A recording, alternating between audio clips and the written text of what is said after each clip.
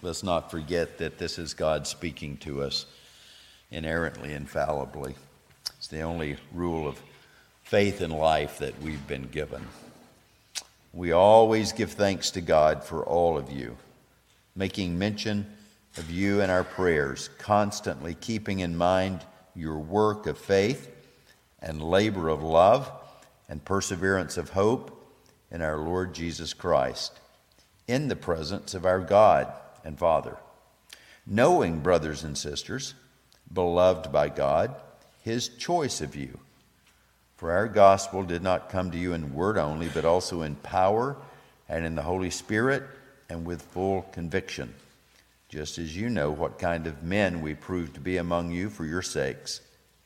You also became imitators of us and of the Lord, having received the word during great affliction with the joy of the Holy Spirit, so that you became an example to all the believers in Macedonia and Achaia. For the word of the Lord has sounded forth from you, not only in Macedonia and Achaia, but in every place the news of your faith toward God has gone out, so that we have no need to say anything. For they themselves report about us as to the kind of reception we had with you, and how you turned to God from idols to serve a living and true God, and to wait for his Son from heaven, whom he raised from the dead, that is, Jesus, who rescues us from the wrath to come. The grass withers and the flower fades, but the word of God endures forever. Father, we thank you that you've gathered us here. We're not here by chance or by luck, as some people think, but we're here by your design, and we rejoice in that and ask now that you might be pleased to be with your servant, to keep his words pure, and so we might leave this place loving you more, trusting Jesus better, and hearing more keenly the Spirit as he guides us into all truth. And Father, if there's one here who does not know the Lord Jesus Christ, has not trusted and tasted and seen that he is good and had their sin debt delivered, we pray that this might be the time that you do that for them. We pray it in Jesus' name. Amen. Well, as we saw the first week, one of the purposes of this book is for the Lord to instruct his church, this young, nascent church, Thessalonica church, to instruct them in some doctrinal errors that they've struggled with, as well as some moral deficiencies. And then we saw last week that just as we as parents, when we need to correct our children, we start with some proper instruction on the front end before we move straight to the instruction and the correction. Paul does that. He begins with that wonderful verse 1. And we pick up more of it here in verses 2 through 10 when he begins telling them how thankful he is for them. And you see the three main points there. The first, thanksgiving for a threefold evidence of gospel power in their lives. The second, thanksgiving for a life of gospel living in the world. And then third is a commendation. He thanks them for commending his ministry so that his ministry can go on without any delay and without any obstacles. In other words, they're living a life that doesn't become a stumbling block to anyone. And so we're going to look at those 3 points.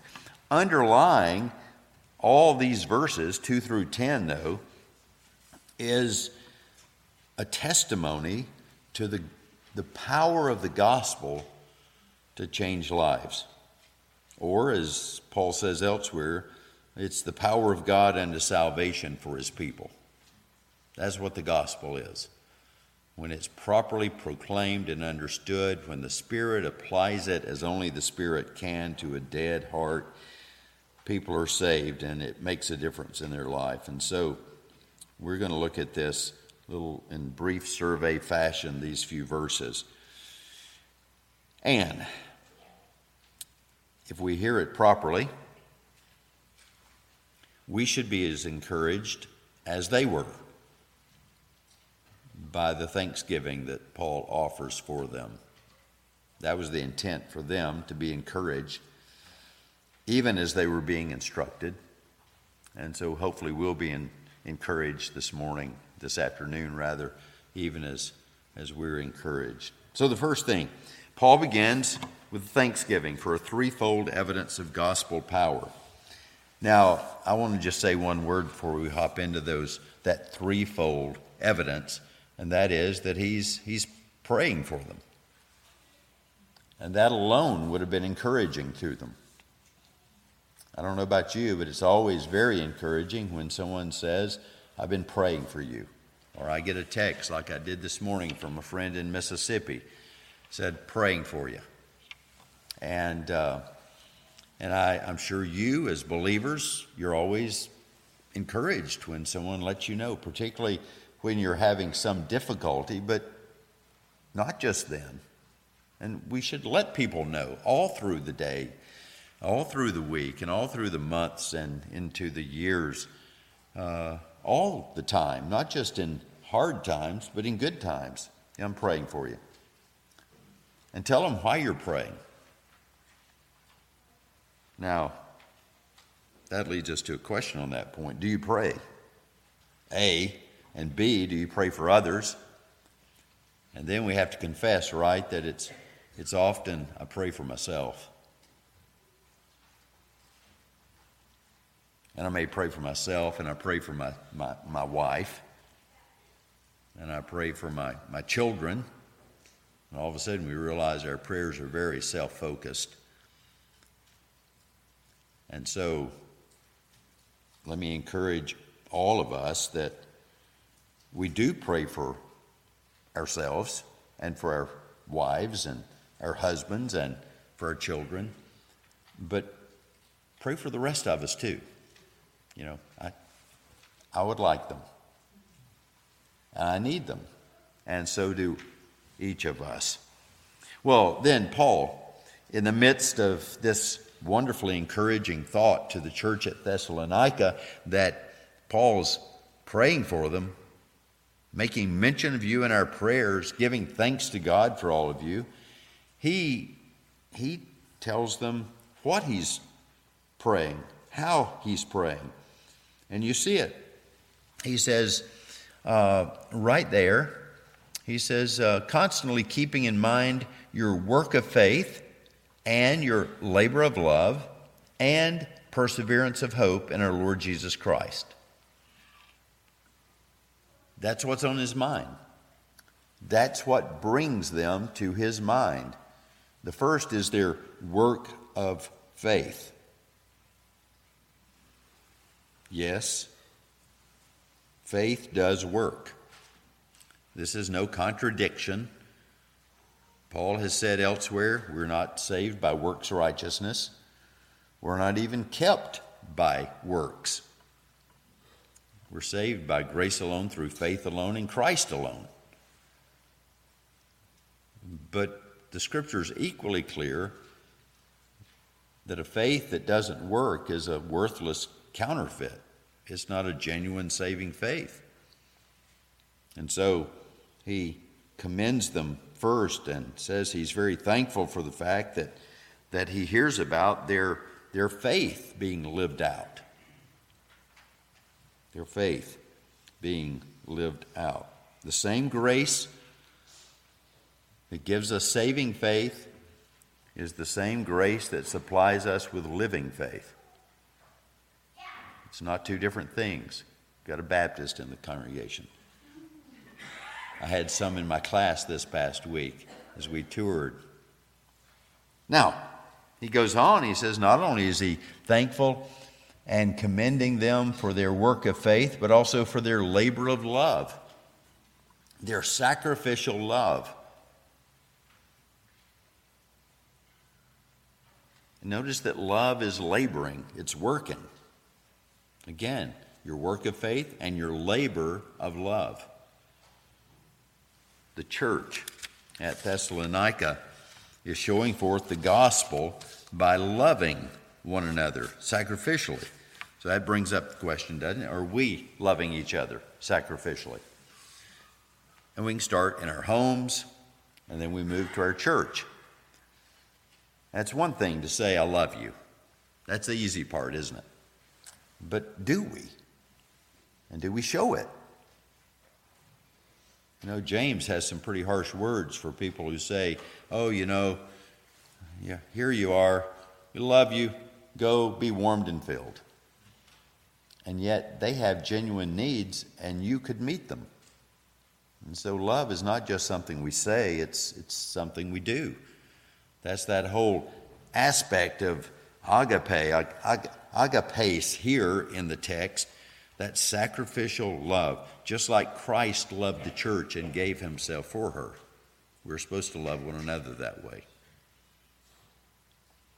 And then he goes on, he says, not only the work of faith and labor of love, but perseverance of hope in our Lord Jesus Christ. Hope perseveres. You can read this both ways. Really, you can't decide from the Greek which way to read it. So you just read it both ways. We persevere in hope, and we hope persevering. Our hope endures. And notice, it's in Christ. We're called to persevere as saints. And in persevering, we have hope. We're called upon to hope. And as we hope, we persevere.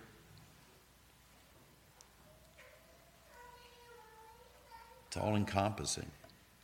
And it's in Christ. Paul says it this way in Titus chapter 2, that the church, he says, is looking for the blessed hope and appearing of the glory of our great God and Savior, Christ Jesus, who gave himself for us to redeem us from every lawless deed and to purify for himself a people for his own possession, eager for good deeds. He just said the same thing here.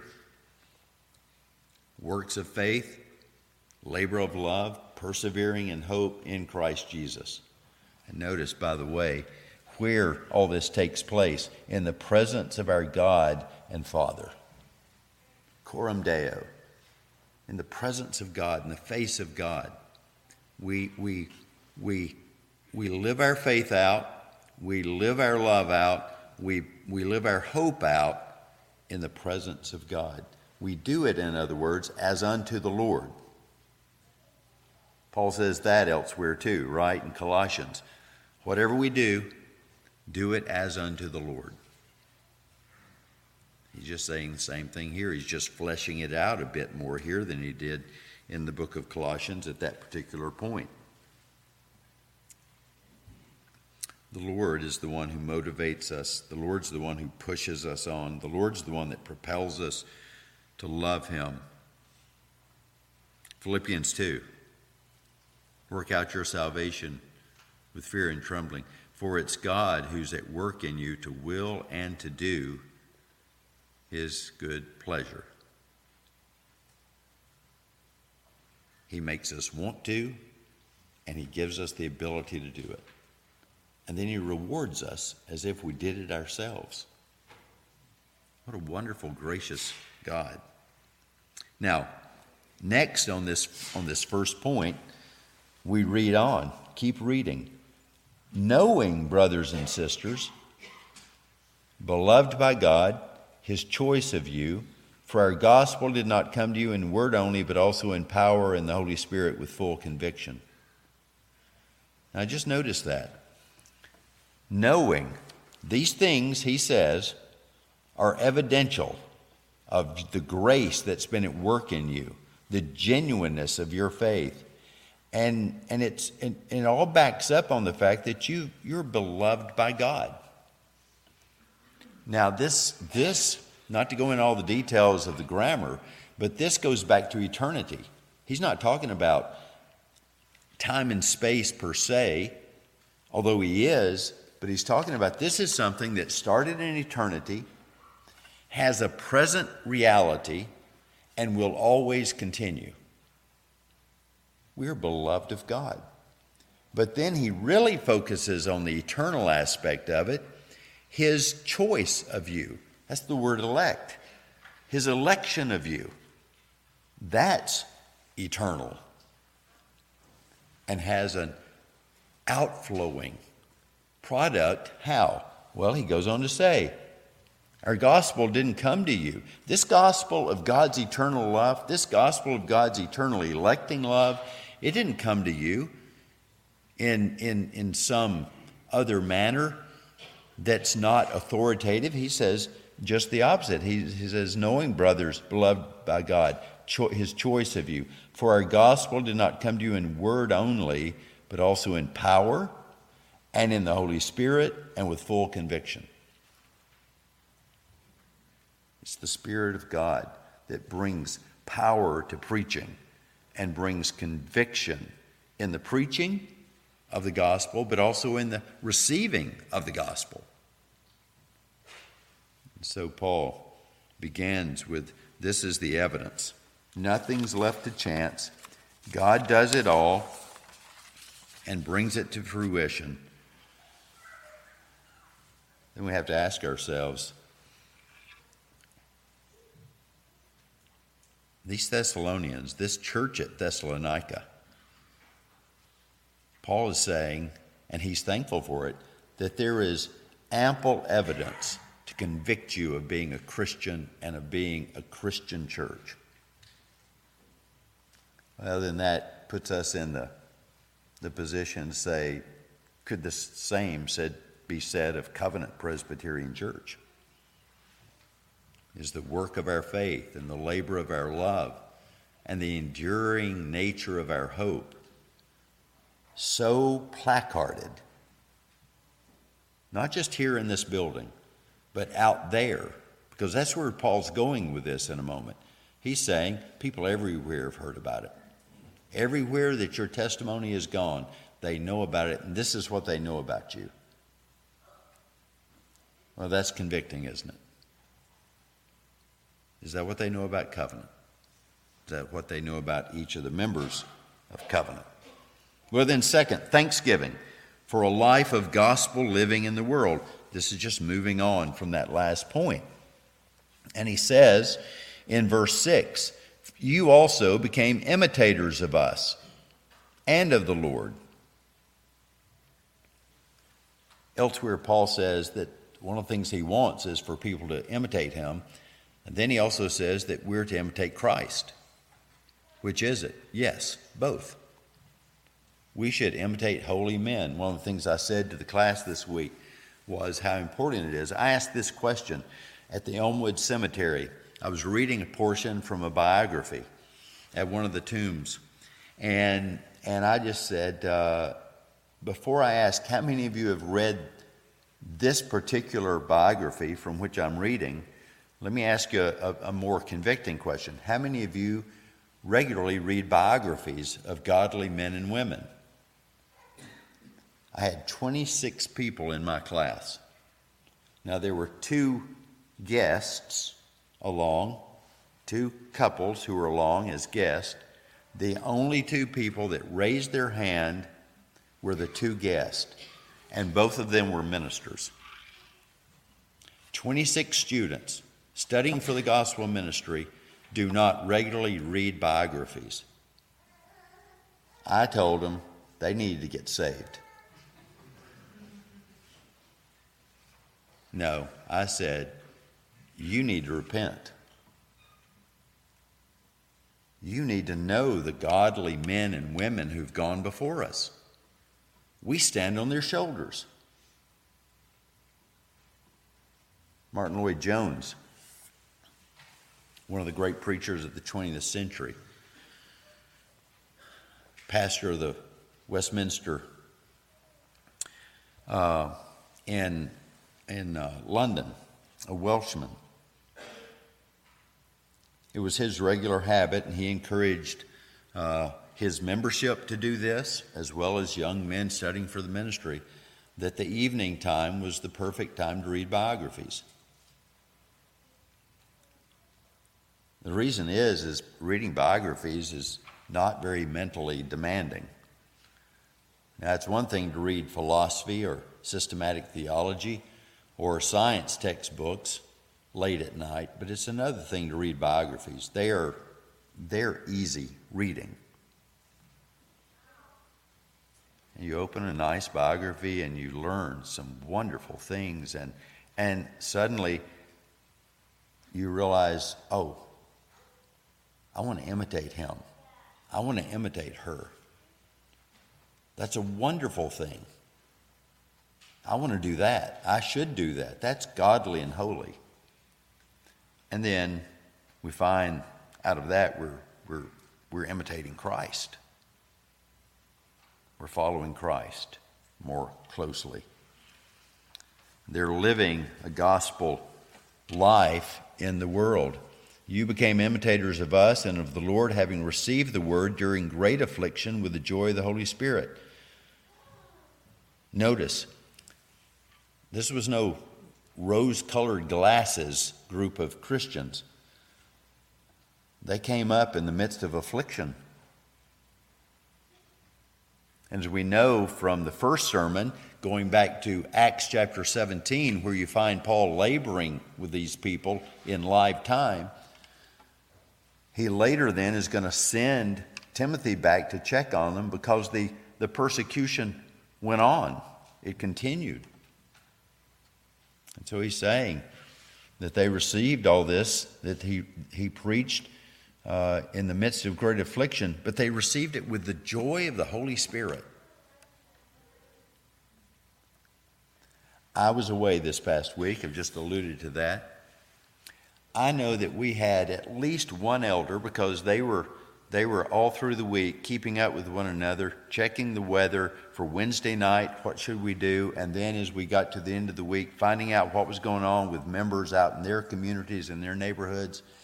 And I know from the number of text messages I saw, there was at least 2 elders who received the affliction of snow this week and ice with great joy.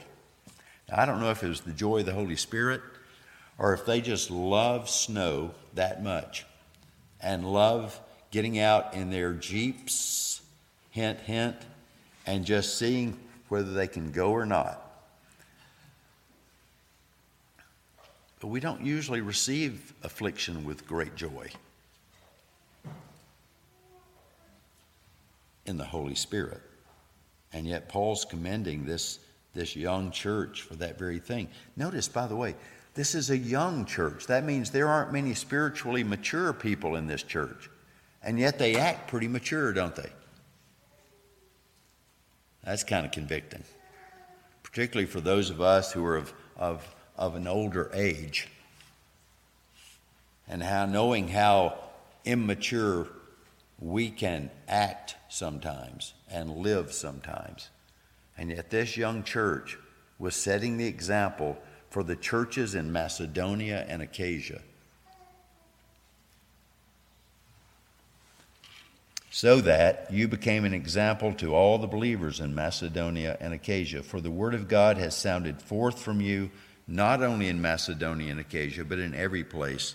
The news of your faith toward God has gone out.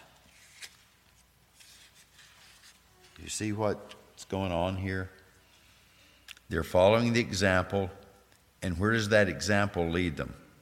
It leads them to sound forth the gospel.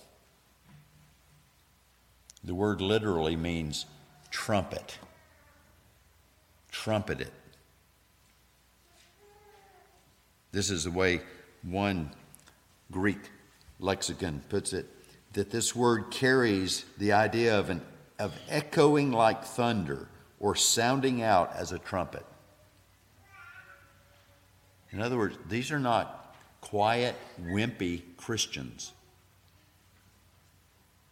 who keep their faith tucked away for Sunday mornings and Sunday nights maybe, and Wednesday nights maybe even less.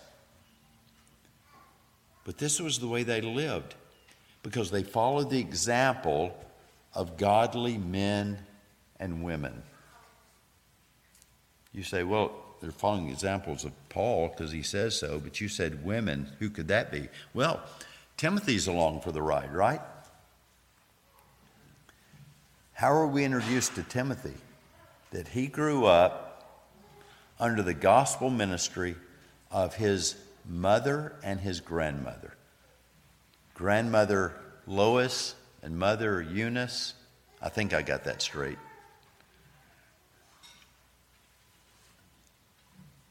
So he's following their examples. Timothy is. He's following Paul, certainly, his example. Now the Thessalonians are following in that same line. The gospel is being lived out in their lives. We, the church, and we as individual members of the church, we imitate someone.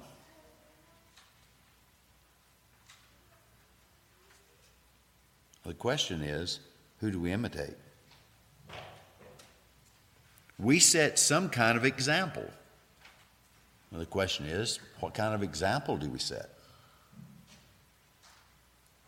And we declare something. And the question is, what is it our lives are declaring? And by the way, did you notice it's not just by living out an exemplary life, but there's also the speaking forth of the gospel news. Well, I just live a life of example. Sorry, doesn't get it. A Christian lives an exemplary life, but part of that exemplary life is speaking forth the truth. And as Peter says, speaking it forth in meekness and gentleness. As Paul says, speaking it forth in truth and in love. So, will our imitating, will our examples, will our trumpeting, will it be redeeming? Well, that's what gospel living is. It presents a redemption message and a redemption life to this world that's dying without hope. Third point, we're going to make it. Thanksgiving for the commendation of the power of the gospel and the ministry of the word. That's in verses 9 and 10. A commendation, he's thankful that these people's lives commend his ministry. Now, this is the short of it. The church at Thessalonica rather, could have hindered Paul's ministry. How's that? Well, if the people of Macedonia and Achaia were hearing, Paul's been in Thessalonica, and he preached this same message, and they live like the devil. They fuss and fight all the time. And they're doing some wonky stuff in worship services. And what Paul's saying here is, if you'd been living like that, following the wrong examples, speaking the wrong words, my ministry would have been harmed. Because you all know, you've all had this happen to you. Well, I would go to church, but, I used to go to church, and that church was always this or always that, always talking about money, always this. And I just don't go to church anymore. Okay, that may be valid, it may not be. But the fact is, something other than Jesus Christ became a stumbling block to that person. And we have to be careful to never let anything we say or we do become the possibility of a stumbling block to someone. If Jesus Christ is not the stumbling block, and we're told in Peter's first letter, he's the only true, legitimate, valid stumbling block. If there's anything else that's causing people to stumble, then we have put that in the place of Jesus Christ. Now let me throw a few examples to you. If your politics becomes a stumbling block to someone knowing Christ, then there's something wrong. If your social agenda, and here I'm speaking words that are current in our church and the PCA right now, churches that are known as much for their political agenda and social agendas as they are, or maybe more so, maybe first in the line of order, instead of Christ Jesus and Him crucified. I've never told you this, but the church I pastored years ago before I was teaching at the seminary for those years, I didn't know it, but early on in my ministry, I knew I said this. I'm conscious of what I say most of the time. But I didn't know until 3 years later that it was a problem and that there were certain members holding it against me. And it became a very big problem. But I said this. I pointed out the doors. I said, if anyone drives past this church and sees that sign and sees our name, I won't name the name of the church to protect the guilty. But if they think anything first other than Jesus Christ and Him crucified, the good news of gospel Jesus by grace through faith in Christ, if they think of anything else, if they think of those people are homeschoolers, or those people are public schoolers, or those people are private schoolers, or those people are Republicans, or those people are Democrats, if they think of any of those things or anything else first, then we have failed. We do not have a legitimate testimony in this city. Well, that came back in 3 years to be a number one reason why I should no longer be their pastor. You said this within the first month of your ministry, and we disagree with you. I said, then this is not a church in that case. I was younger then. I said things like that. I would probably say that again, but thankfully I'm in a place where I won't ever have to say that. But this church was not about anything else. And Paul says, in every place the news of your faith toward God's gone out, I'm thankful, so that we have no need to say anything, for they themselves report about us. Those people that are hearing from you and about you, I don't even have to say what I believe anymore. They already know what I believe and teach because of what you believe and teach. Isn't that marvelous? Now, Paul's not sitting down and stopping. He's just saying, you're not throwing any problems out there for me. I can just keep on sailing. I can go right on preaching the gospel and not have to say, well, you know what? They got that wrong. Or they're not doing what they're supposed to be doing. And here's why. They themselves report about us as to the kind of reception we had with you. And here, they had heard this. They had heard this, that when Paul went to Thessalonica and he preached, the gospel was received in power and in the Holy Spirit. And those people turned from idols to serve a living and true God. And they started waiting for the coming of Christ again, looking forward to it, because they'd been rescued from the wrath to come. Isn't that marvelous? Thanksgiving for the commendation of the power of the gospel. Their lives affirm the truth of Paul's preaching. Well, those are the 3 points that I want you to see. Genuine salvation produces a church that is vibrant, but it's not just vibrant inside the walls, and it's not just vibrant on Wednesday nights. It's vibrant out into the world. And everywhere people meet believers from Covenant Presbyterian Church, from the First Presbyterian Church of Thessalonica, they think of Jesus Christ and Him crucified. And they see works of faith, and they see labors of love, and they see, what else? A persevering hope. A hope that doesn't quit. When hard times come, It doesn't quit when good times come. He's always there. He's always steadfast. I hope that we're all waiting for Christ's coming. You remember those words that I use every month when I administer the Lord's table from Hebrews 9,